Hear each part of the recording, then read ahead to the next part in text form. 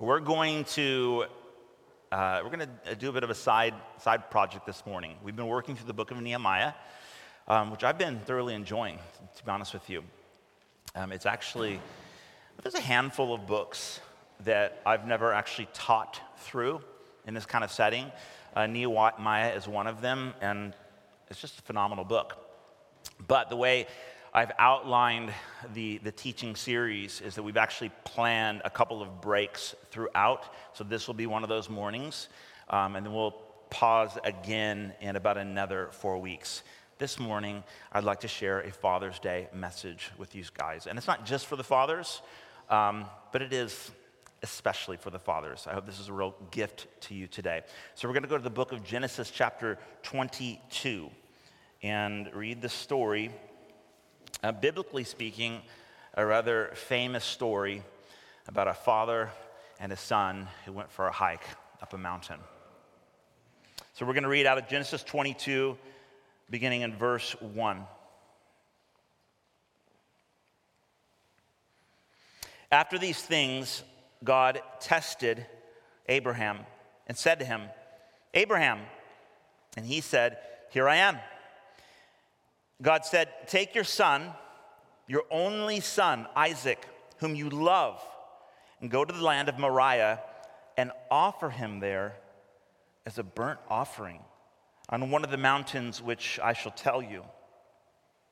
So Abraham rose early in the morning, saddled his donkey, and took 2 of his young men with him and his son Isaac. And he cut the wood for the burnt offering and arose and went to the place of which God had told him. On the 3rd day, Abraham lifted his eyes and saw the place from afar. Then Abraham said to his young men, "Stay here with the donkey. I and the boy will go over there and worship and come again to you." And Abraham took the wood of the burnt offering and laid it on Isaac his son. And he took in his hand the fire and the knife. So they went both of them together. And Isaac said to his father Abraham, "My father." And he said, "Here I am, my son." He said, "Behold, the fire and the wood, but where is the lamb for the burnt offering?" Abraham said, "God will provide for himself the lamb for a burnt offering, my son." So they went, both of them together. When they came to the place of which God had told him, Abraham built the altar there and laid the wood in order and bound Isaac his son and laid him on the altar on top of the wood. Then Abraham reached out his hand and took the knife to slaughter his son. But the angel called to him from heaven and said, "Abraham, Abraham." And he said, "Here I am." He said, "Do not lay your hand on the boy or do anything to him, for now I know that you fear God, seeing that you've not withheld your son, your only son, from me." And Abraham lifted up his eyes and looked, and behold, behind him was a ram caught in a thicket by his horns. And Abraham went and took the ram and offered it up as a burnt offering instead of his son. So Abraham called the name of that place, "The Lord will provide." As it is said this day, "On the mount of the Lord it shall be provided." And the angel of the Lord called to Abraham a second time from heaven and said, "By myself I have sworn, declares the Lord, because you have done this and have not withheld your son, your only son, I will surely bless you and will surely multiply your offspring as the stars of the heaven and as the sand that is on the seashore. And your offspring shall possess the gate of his enemies, and in your offspring shall all the nations of the earth be blessed, because you have obeyed my voice." So Abraham returned to his young men, and they arose and went out together. We'll stop there. You might recognize this story. As I said, biblically speaking, this is one of the more popular stories about Abraham, Father Abraham. It's a shocking story. There's elements of it that are like traumatic, confusing. Like, why on earth? And what is going on? I also think there's some incredible glimpses into the heart of God contained within this passage. If I were to give my message this morning a title, I think I'd entitle it, wisdom, fatherly wisdom from a father-son trip up the mountain or something like that. I had it all worked out beforehand. Fatherly wisdom, as we consider this journey of a father and a son up the mountain, I think that there's something, there are layers upon layers to this story. Actually, just some of you might know one of our local Christian celebrities, Tim Mackey. Any fans of the Bible Project in here? So good. So I've taken a few of his courses at Western. I just took his Ezekiel course last week. It was an intensive. And I've taken with Isaiah, Genesis as well. And the thing I love about Tim Mackey is that it's like taking the red pill. It's a trip down the rabbit hole, straight into the matrix. And you realize that the way God inspired these words, the way the biblical authors tell the narrative, this isn't just historical content. It's not just the facts. There's symmetry, there's literary structure, there's more to the story than just the words themselves. And if you look for the clues, this is what I love about Tim Mackey, you find that there's like stories within stories within stories. And not only are we reading about an event, rather bizarre, intense event that took place between Abraham and his son Isaac, but we're catching a glimpse into the very heart of God. And this is a story that God is revealing aspects of his own heart as Father, as Heavenly Father. So I want us to consider a few of these things this morning, and this is what I'm bringing to you. What can we learn? What can we learn about the Father heart of God as he reveals himself in this father-son moment as they hike up the mountain? Every good father has desires for his children. I've not met a father yet who doesn't want to be the best dad they can possibly be. Oftentimes because they never had a great dad and they're like, man, this is my mission in life. I'm going to be the dad that I never had. Or perhaps they had a phenomenal dad and they just want to carry on the legacy. Or perhaps they're just a dad and they're human and they know the feeling of seeing that little one come into the world and instantly falling in love with that little messy blob on the table. And you're like, oh my gosh, how do I love this little thing so much?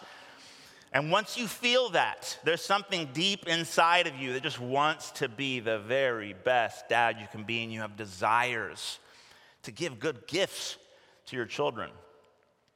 And I think that desire comes straight from the heart of God. Every good father desires to provide for their sons and their daughters. And I think that's the first, arguably most obvious thing that we might glean from this story. As Abraham is leading his son up the mountain, God reveals to him that he is his provider. God is provider.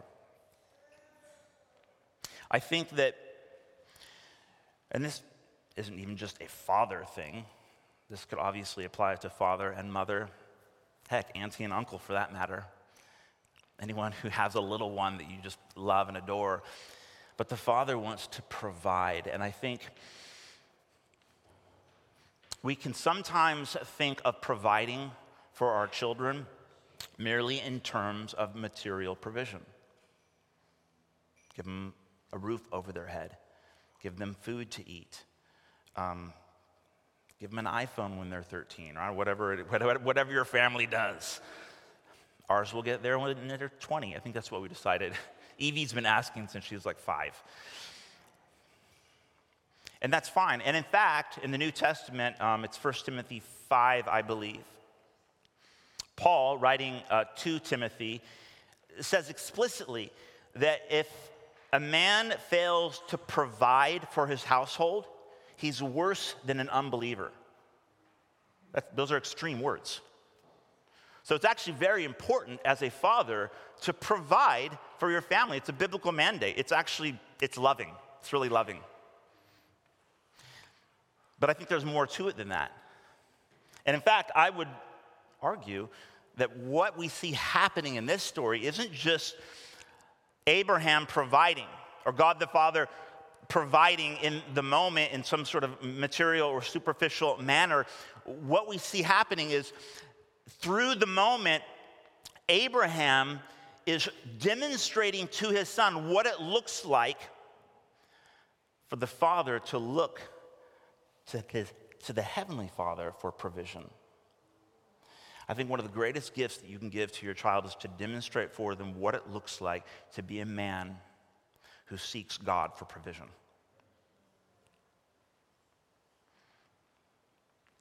We need fathers who can be more than just providers. We need men who can say, at the end of the day, I'm also just a man. And you'll see someday that I too am mortal. I'm not perfect. And I will do my utmost to provide for you and my family in every way that I can. But at the end of the day, I will fall short because I too need a Savior. But if we can demonstrate for our children what it looks like to look to our provider for our provision, that is a gift from God.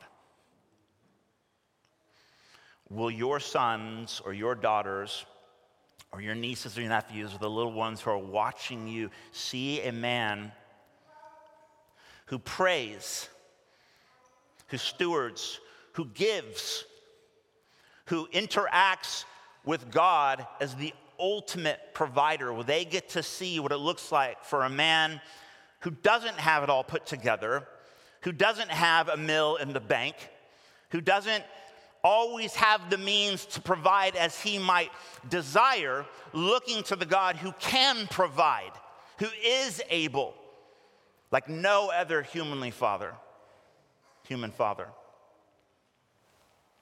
And so that's point number one. Point number one. Every good father desires to give their child guidance. Now, if you're not a dad, maybe you've never thought this or ever experienced this firsthand, but as a father of three, I desperately want to be a wise source of guidance for my children.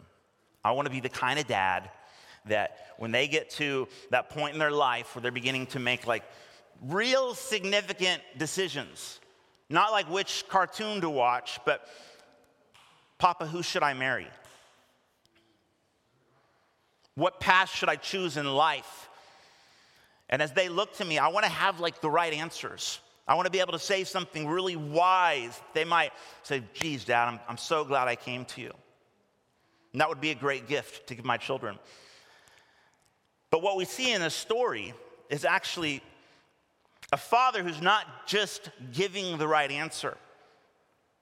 But halfway through the narrative, we see that Isaac's beginning to connect the dots, and he realizes that there's something missing, that he's going with father to worship and sacrifice, and normally that would involve a lamb, and they've got the knife and the fire, and he's carrying the wood, and all of a sudden it dawns on him, Father, here I am, son. Where's the lamb? That's a complex question. I don't know if I have a simple answer. And so I would say that one of the greatest gifts that we can give to our children as fathers is not just to be the man with all of the answers, but to be the kind of father that your son and your daughter would go to you when they do have questions, when there's not a simple answer. I was speaking with a friend, a mentor of mine, just last week, actually. One of my heroes, to be honest with you, a guy named Greg Mitchell, Dr. Greg Mitchell. He's a pastor up in Vancouver, BC, and occasionally he'll call me to check up on me. He says he's just calling me because we're friends, but I think he actually wants to know that, like, I'm doing well. And he's very fatherly like that.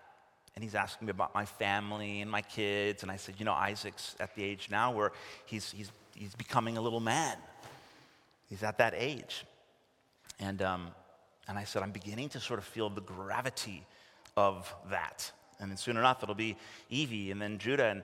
And it's happening. It's happening. It's like I've heard that this was inevitable, but my kids are starting to grow up. And I feel like whatever advice or direction or wisdom or guidance I could have given him, like it's done. I mean, it's only a couple more years, and it's like the trajectory's been set. And he said, yeah, that sounds about right. He says, but don't worry. So the most important thing, and he kind of gave me this advice, as long as your sons and daughter are still talking to you, it's going to be all right. You'll find at some point you don't have simple answers to life's complex questions, and that's okay. When they're beginning to try to connect the difficult dots of life, who will they go to? Will you have cultivated the kind of relationship when they're beginning to freak out and they realize, hang on a second, something's not right here. I'm starting to freak out. Will they cry out, Father? Or will they Google? Will they cry out, Father, I need help.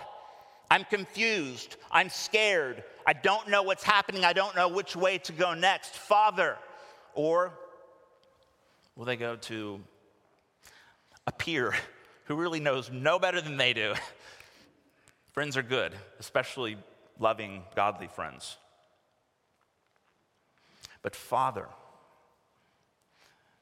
one of the greatest gifts that we can give our children in way of guidance is to cultivate the kind of relationship that when they're beginning to navigate the complex waters of life, they will go to you because they know you'll listen, because they know you're not going to try to offer them some simplistic pat answer, because they know they're not going to get a lecture every time they've screwed up. You know, one of the things, conversations that I have begun with my eldest son at this point, it's to do with sexuality. We started talking about pornography probably a couple years ago. Not like, hey, I want to talk about this. Dad, you're weird, that's gross. No, but I want to talk about it. More of just like, hey, what do you think about this? Hey, you have friends at school with iPhones. Have you ever seen pictures of et cetera, et cetera? Opening that door, beginning that conversation so that when the time comes and they have those difficult, scary questions to ask, he knows to cry, Father. Father. I'm here, son. What do you want to talk about? The conversation began years ago. What do you want to talk about? Every father desires to foster, this is the third point. Every father desires to foster a deep sense of security in their child's life. I want my kids to grow up to be secure people so that as they enter into like adult life, they're not looking to find security in things that ultimately are going to let them down and possibly ruin their lives. I want my daughter to know what it feels like at a deep, deep level that she is loved. She's always been loved, and she always will be loved, and she doesn't have to go looking for that love from someone else who might just end up exploiting her because of that desire.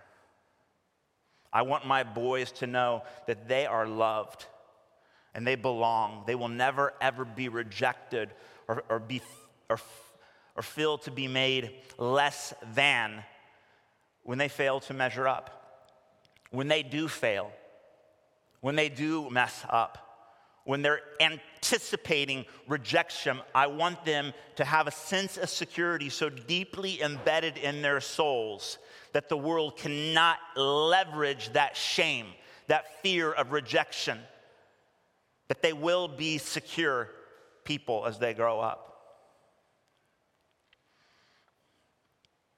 So Abraham and Isaac were going up the mountain. we're told that 3 times, this is the pattern. Look for the patterns in the story. 3 times it says they went out together. They set out together. 3 days later, they could see the place from afar. They began to ascend the mountain together. And then at the end of the narrative, it says that they went to Beersheba, is where they ended up. They went together. Throughout this entire traumatic ordeal, could you imagine? This is like the camping trip from hell. Taking my boy out hiking. We're going to go ascend Mount Hood. It's going to be great, son. You're going to love it. Halfway up the mountain, wait a second, Dad.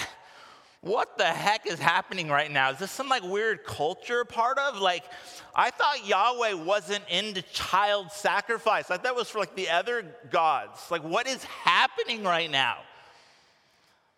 Insecurity begins to set in. Anxiety goes off the charts.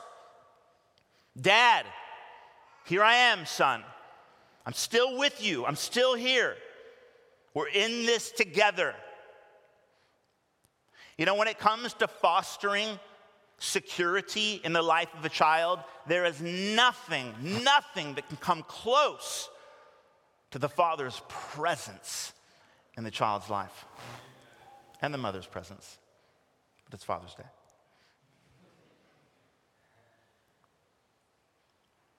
I'm with you. We're together.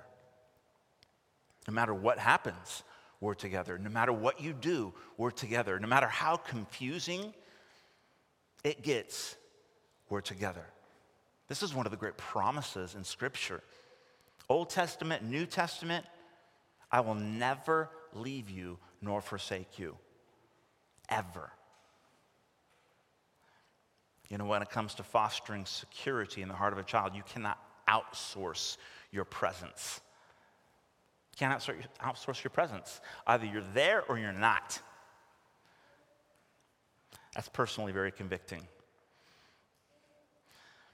Because planning a church and kind of what feels like a replant after COVID, it's kind of time consuming. Renovating a building, preparing sermons, going to seminary, all these things, wow, poor me. It's time consuming. And fortunately, I have a wife who lovingly challenges me, reminds me, hey, we need you. We need you here. We need you home. I need you. I need a date. The kids need their father in the house. And I say, you know, you're right. Screw the church. I'm sorry. Can we edit that out?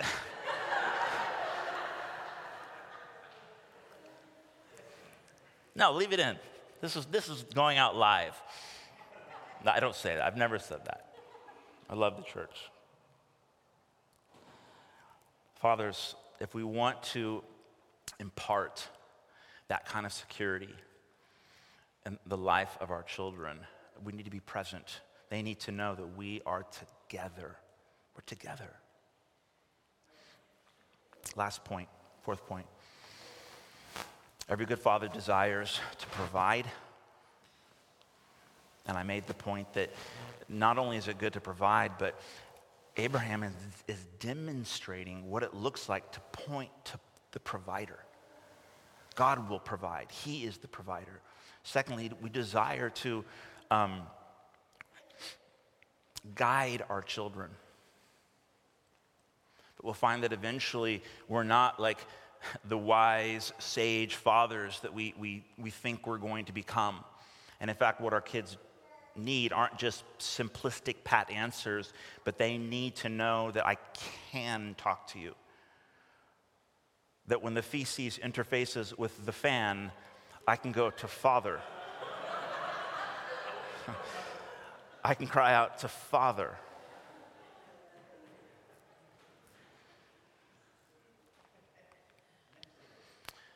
And our children are growing up secure adults because they knew that no matter how difficult things may have gotten along the way, we were together. Father was always present. He always came home from work. Fourthly, every good father desires to instill a sense of purpose in their child. Some of you are probably in your early 20s, so you might remember feeling this recently. Graduating from college, if you went to college, and then transitioning into like grown-up life where you're like looking for a job, and maybe for a week, month, or a couple of years, you're like feeling this existential crisis. Who am I? Like what happened to me? Where am I? And you begin to ask the deep, hard questions of like purpose and calling and like what am I meant to do with my life now that I've got a $1 billion degree? Like, where am I going? And I don't know if there's really any way to like fully avoid that. That's just part of transitioning in life. But something that we could impart to our children from a very young age, fathers, is a sense that like your life isn't meant just for yourself. Our marriage, mama and papa, our love for each other isn't something that we do just for us. All of the blessings that we enjoy as a family aren't meant to be hoarded just for the Bardonis. This isn't just about us. And so we teach our children everything that we've been given, all of the blessings that we enjoy aren't meant to simply be hoarded for us. We're meant to bless the world around us. And this is where that sense of purpose comes from. This is where a young person grows up into an adult that isn't self-centered, as if the world needs more of those people. But a young person who begins to see every challenge in life, opportunity, and transition as another means of sharing their life with the world. And so they don't have to necessarily live in a perpetual state of existential unknowing or crisis or what am I meant to do with my life? My father taught me at a very young age that the blessings we've been given from our provider are meant to be utilized for the good of the world, to bless the people around us, to be shared, that we're meant to be generous people like our Heavenly Father. And the opportunities that I've been afforded, the privileges that I have, the things that I've worked so hard to achieve aren't meant to be used just on myself, but I'm meant to bless the world. Fathers, we must demonstrate what it looks like to live this sort of calling before our children. This is the great challenge. How do we live our lives? I was recently talking with a dad just a couple days ago. I was filling out a pastoral reference for a young man who was trying to attend a Christian school, and which I think is amazing. But the father confessed to me. It blessed me because it was a really sort of humble moment.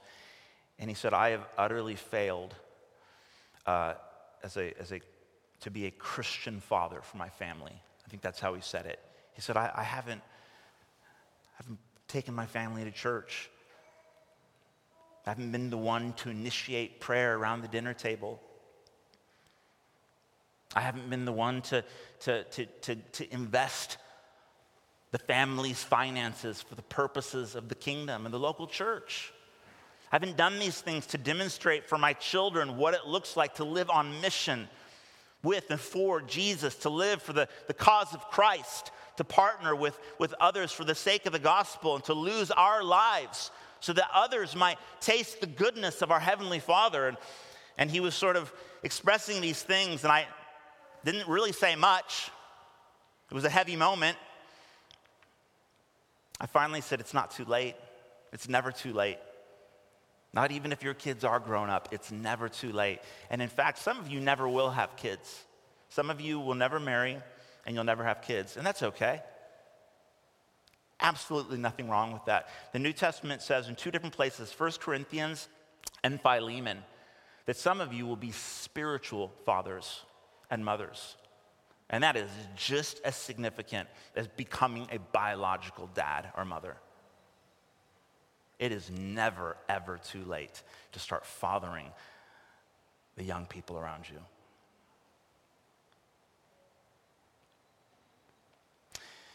Now, there's more to the story. There's another layer. 42 generations go by. 14 generations between Abraham and King David. Another 14 years between David and Israel's exile to Babylon. 14 generations after that, the Messiah finally comes. It's 42 generations later, Jesus appears. Same place, this Mount Moriah. There's virtually unanimous consensus among Jewish scholars that this mount is where the temple was eventually built in Jerusalem. We've been reading about this in Nehemiah. Same place, 42 generations later, the Son of God appears. And he also ascends the mountain with wood on his back, led by his Father. And there's a togetherness, and they go and he sacrifices. He is the Lamb of God who comes to die for the sins of the world, our sins, yours and mine. And it's this story, it's this narrative all over again. You know what's really interesting about the Isaac-Abraham version of the story is, again, 3 times in the story, there's this phrase, "Here I am."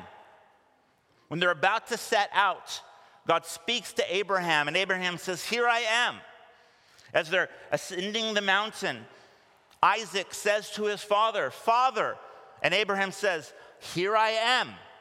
The 3rd time, God himself calls to Abraham once again, and Abraham responds, he says, "Here I am." But here's the symmetry that God bless Tim Mackey, that you learn to look for.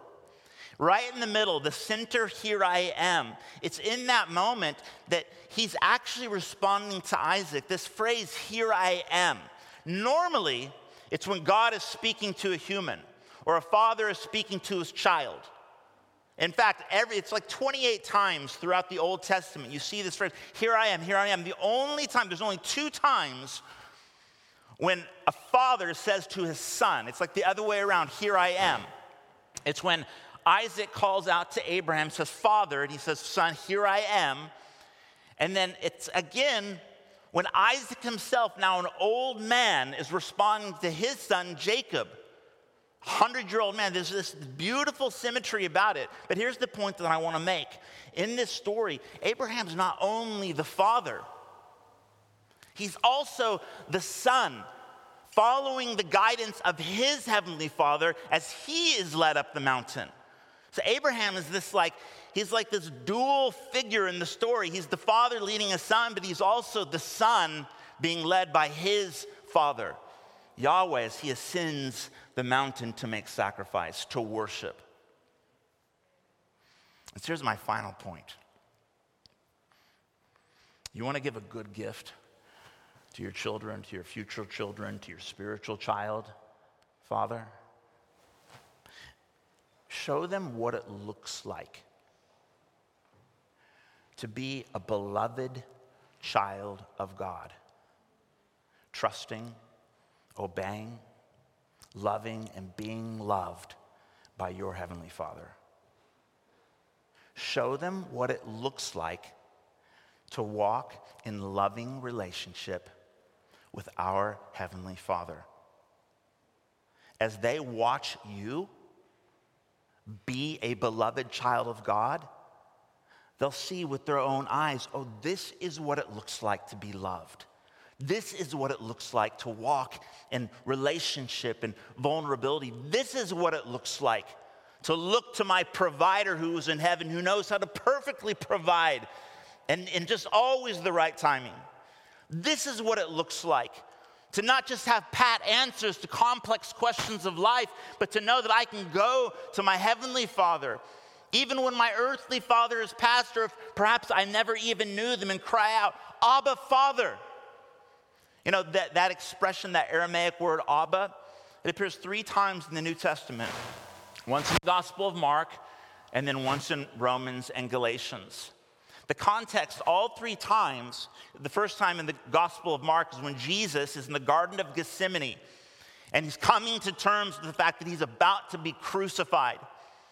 And he's wrestling, he's sweating blood, and he's alone there in the garden. As even his closest disciples, his friends, have fallen asleep, and it's just him and his Father. And he's saying, Father, if there is any other way, please take this cup away from me. And he cries out, Abba, Father.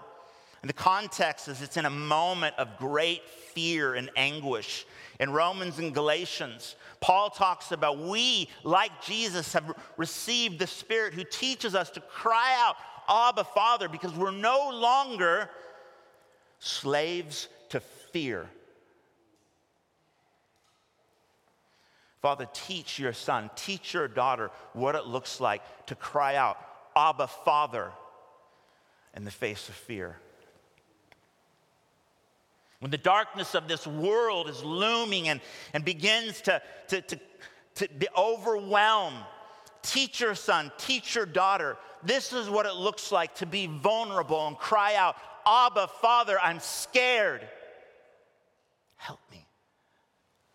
Don't just be the strong man, the impenetrable, know-it-all dad who never shows fear, who's never vulnerable, who's always got the answers. Demonstrate for your child, this is what it looks like to be weak, and cry out, Abba, Father, because we have a Father in heaven who's for us, who will never leave us, who's the master of redemption. We must show our sons and daughters what it looks like to be a beloved child of God. That's the greatest gift we can give our children. Can we stand together, please? We're going to worship now.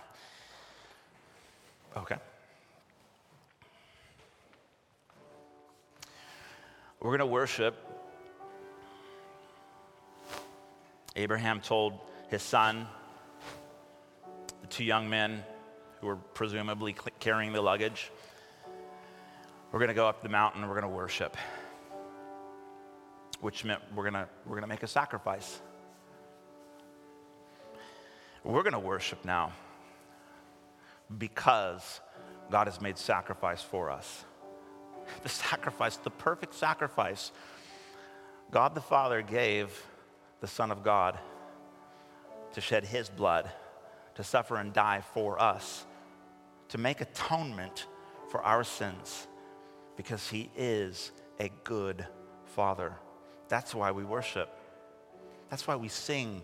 That's why we turn our affection to this good, good Father, because of who he is and what he's done. I know some of us were like, man, I don't like to sing songs. It's my least favorite part about church. Some of you, it's the opposite. Can I be honest with you?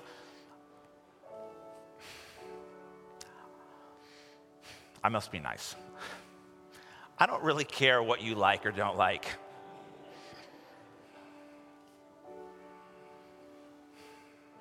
I care that we are getting closer and closer and closer to this good, good God.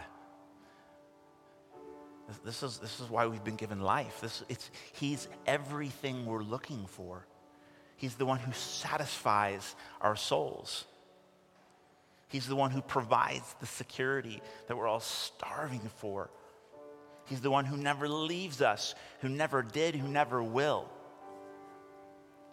He's the God to be feared. Remember that part in the story?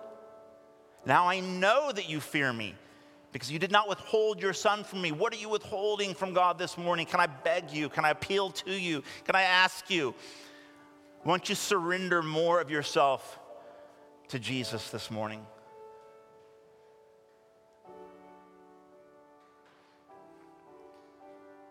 Let's worship him together.